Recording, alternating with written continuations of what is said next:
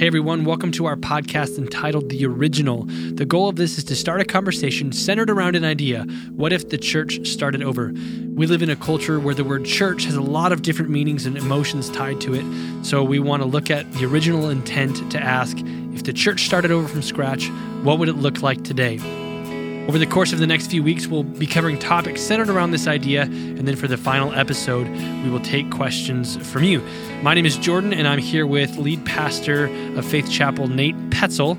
So let's get started. Nate, thanks for being here. You're in a series right now with the same title, and we're looking at the original church that was set in motion. So let's pretend for a moment that we have a clean slate. It's 2017, and the church begins today. What does it look like? What did Jesus want it to be? Oh, thanks, Jordan. So if the church started over again today, interesting, I think that in terms of essence, nothing would change. It seems like the church has this very, very clear mandate, and it's this. It's go and make disciples of all nations, which then goes on to say baptizing them, teaching them everything I've taught you. And it's interesting. One of the things that churches do, and actually we've struggled with this even at Faith Chapel, is we're always trying to find a mission statement. But I think that the mission statement for the church would be the same if we were in the first century or now here we are in 2017, is go and make disciples. There's this idea that we're perpetuating what Jesus came to the earth to do. So I think if Jesus hadn't come 2,000 years ago and he came today, he would do the exact same thing. He'd say, go and make disciples of all nations. Now, that's an easy phrase, but there's a lot to unpack there. Well, what's a disciple? Is that someone who attends church? Is that somebody who's baptized? And that whole discipleship question is something that we've explored in the weekends, but there's a lot to that. One of the things I find fascinating is there is so little instruction in the Bible concerning what church is supposed to look like. Okay, so in terms of what your structure is supposed to be, we have some glimpses like in the book of Acts where the church is facing kind of its first little crisis, and the crisis has to do with this. There's a group of widows, and interestingly, the widows who are Greek, meaning non-Jewish, aren't getting fed and cared for. But the Jewish women are. So you have, best case scenario, a mild form of racism happening in the early church. So this is one of the first times where we see they actually make some sort of structure, because Jesus didn't talk about structure. Christianity, its roots is grassroots. He didn't talk about church service style or liturgy. Every church has a liturgy. Some are ancient. Some of the older churches, they do the same thing and have been doing the same thing for hundreds, even thousands of years. But even a church like Faith Chapel has a liturgy. If you've been to Faith Chapel, you know it's this. We're going to get together. We're going to sing some songs up front. We're going to have some sort of prayer time. We're going to take an offering, and then we're going to spend 30-some minutes teaching out of the Bible with a greeting in between. That's our liturgy. None of that is prescribed in the scriptures. In fact, one of the only times that we have any glimpse into what a first or second century church service looked like is from one of the church fathers, Justin. And he gives a brief description in what they did in their weekly meetings, and that's basically what we've built this off of. Paul will say a few things like gather together, sing some hymns, but church structure, how it's to be ordered. Now, we do have some instructions in terms of, there's mention of deacons and elders and pastors, but Jesus gave almost no specifics into how the daily operations of the church were supposed to operate. Why? Well, I think that's made that's one of the reasons why the church has been viable for 2,000 years. January, I went to Papua New Guinea. 60 years ago, they were literally nations of people groups that were headhunters.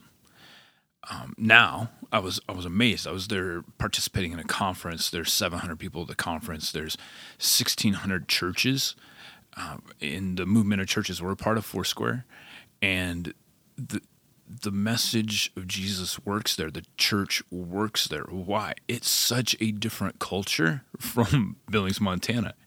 So what they've done is they've kept the core, but it's been adapted to their culture. So I think Jesus allowed that, this huge variety. There's two words people use. There's orthodoxy and orthopraxy. Orthodoxy is the content.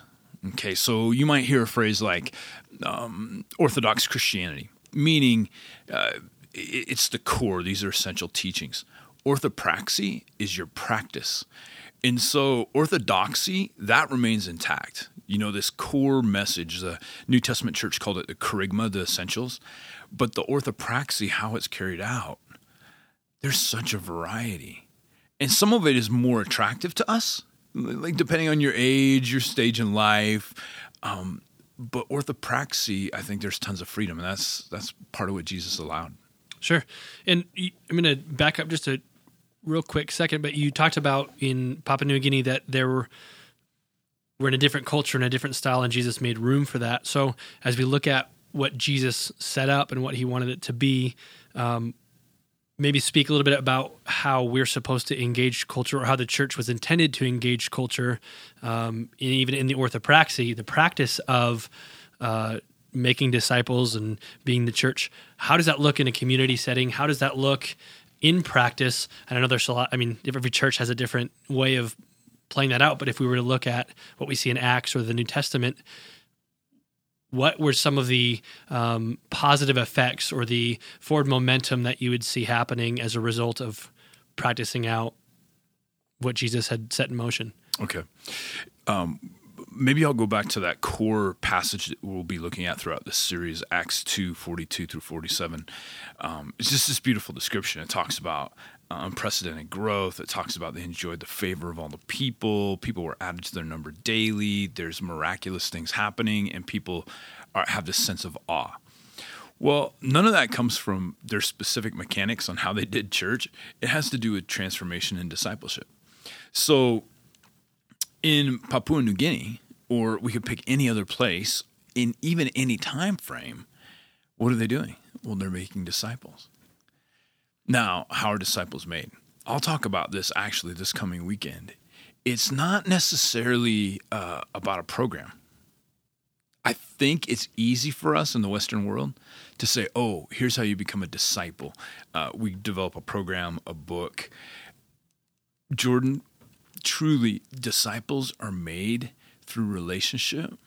And I don't believe that the church mechanisms, so Faith Chapel's classes or experiences we develop, will ever effectively make disciples. One of the things that was unique, any part of the world, any time in the Christian church, is that it's people who have become disciples are the ones who make disciples. In fact, discipleship, I don't believe is possible outside of relationship. Now, we tend to, especially in big churches, there's this draw to say, well, let's make it more efficient. Let's get a whole bunch of people together in a room and we'll teach them certain things. But discipleship is not information transformation. It's literal transformation. So it's not me trying to transfer more information, because that doesn't actually make a disciple. What makes a disciple is walking with someone who's walked with Jesus. What made the first disciples? People walking with Jesus. And so there's this carry on now through 2,000 years. The first disciples walk with Jesus. Now we walk with people who have walked with Jesus. And you do that century after century after century. That's discipleship. That's where people are changed. And as you talk about that, it kind of brings to mind that in a relationship, it's going to be a little bit messier. And so often, and maybe even some of the stigma that's around churches, some of the messiness that comes, you've got different denominations, you've got different breakouts and different things that have started. So what you're saying could probably be a lot messier in its practice. It could be a little bit less cut and dry, a little bit less clean in the way things look, and a little bit less organized. Oh, yeah. I think there's a desire. We want the church to be efficient. We want to do things well. However, because the church is filled with human beings who are frail and fallible, it's always going to be messy. Find me a church that's not messy, and I'll tell you that's an empty church. because you have human beings who are frail and broken, bringing all of that brokenness into their relationships. So yeah, it's not as clean. It's not like a production line for a cell phone. All that's efficient. It's all sanitized. In fact, when they're making the microchips, I visited a microchip factory once. Everybody's in gowns and face masks because you don't want to pollute anything. Well, I wish I could say that that's what the church did. It's the sanitation. But the church has never been. There's a sense in that it's sanitized because of what Jesus did on the cross, but there's always this messiness. There's going to be pain and disappointment along with elation and awe and growth. So yeah, it's not a production line. And I think there's a tendency for us, especially after the Industrial Revolution, is maybe some of the things that worked for making farm equipment and cars, we think, well, maybe we can do that making disciples as well. Here's the line. This person puts this on. And I think discipleship probably was interchangeable with the word apprenticeship in the first century. We mentioned this, that before we had organized colleges, trade schools, in order to learn something, you became an apprentice. So if you want to be a carpenter or you're going to be a doctor or a nurse, traditional forms of education didn't exist. So even if it was a cobbler, you went and you spent, the typical thing in the ancient world was 7 years. So a young man, a young woman would go become an apprentice, spend 7 years doing everything that the master did, become an apprentice. After 7 years, you now have the skills to do this on your own. No longer are you an apprentice. So would you say that as we look at this timeline that's set in motion, is there anything that we can learn from the early church on how to begin that relationship, or even how do we know that we're making disciples? What are the markers? What are the ways to know? Like with an apprentice, you could look at someone and say, okay, you've completed this 7 years, or you can now achieve this, professional skill. You can do that well. What are the markers today to say this is a disciple of Jesus? This is a church that's walking in the original plans that was set in motion. That is maybe one of the key questions. What's the mark of discipleship? I would go back to what Jesus says in John chapter 13, and then in the book of 1 John, it's almost the entire content of the book. Jesus says, here's going to be the unique hallmark. It's that you love one another. It's interesting. The measurement isn't when you finally have, the 80 most popular verses in the Bible memorized, then you'll be a disciple. When you have worked through all the spiritual disciplines and become a master, then you'll be a disciple. Jesus says this is going to be the point of differentiation. It's when you love people the way I loved you. And so now this is challenging because it makes me look internally. So I wish I could say, well, my theological education makes me a disciple of Jesus. But according to the biblical measurement, that's not true. I could actually not be a disciple of Jesus and have spent years of my life studying the Bible. The question is, can I and do I love like Jesus loved? And if that is operative in my life, then I think that's the mark of being a disciple of Jesus. Now, one additional mark would be this. Part of the reason why the church grew so exponentially is they didn't focus on addition, but on multiplication. So the whole thing that Jesus set up was brilliant. And this is why in 300 years, the Roman Empire is suddenly converting to Christianity. After ancient history dedicated to their ancestral gods. The mark is when disciples begin to make disciples. So I think love is your first one. But then when I'm a disciple and there's genuine love in my life, and interestingly, I don't think there's a time coefficient tied with that. I've seen people become genuine disciples of Jesus with love, and then there's deep personal transformation in a fairly short period of time. And unfortunately, there's people who have said, yes, I want to be a disciple of Jesus, and probably are not demonstrating the fruit of discipleship being love after years or even decades. Sure. Yeah. Okay. So But I think eventually when a disciple begins to make other disciples, so this is what the church did. It wasn't just adding one or two, but it's this, is someone became a disciple of Jesus. They made another disciple of Jesus through relationship and love. That person then disciples someone else, and it goes on. And if you could picture this in your mind, think of a triangle. At the top would be that original disciple.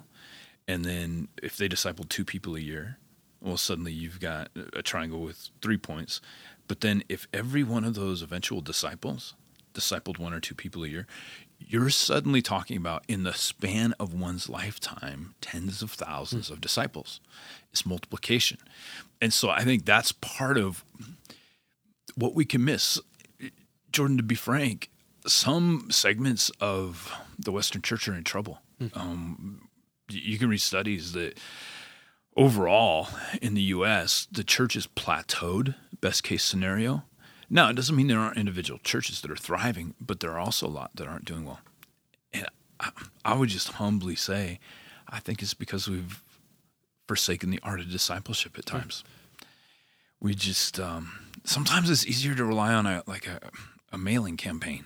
Yeah.